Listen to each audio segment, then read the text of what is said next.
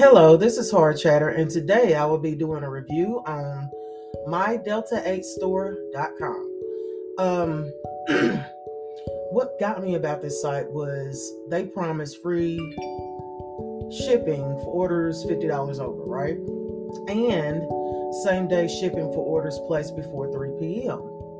I go to the website, the prices are reasonable. There's a little bit off, subscription deals, they have that.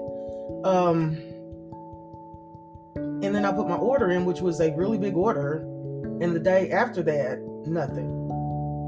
So I'm thinking, okay, are you going to send me, a shipping thing in my email or anything? So I hit them back up. Lo and behold, it takes them another 24 hours to answer me, just to let me know that my order was on hold because they had an item missing.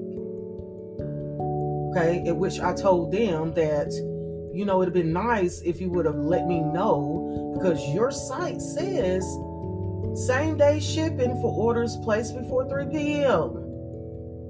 Okay, so it's just unprofessional, people. The site is unprofessional. Do with it what you will. There's other sites out here I think that are better. I got my stuff in a bag.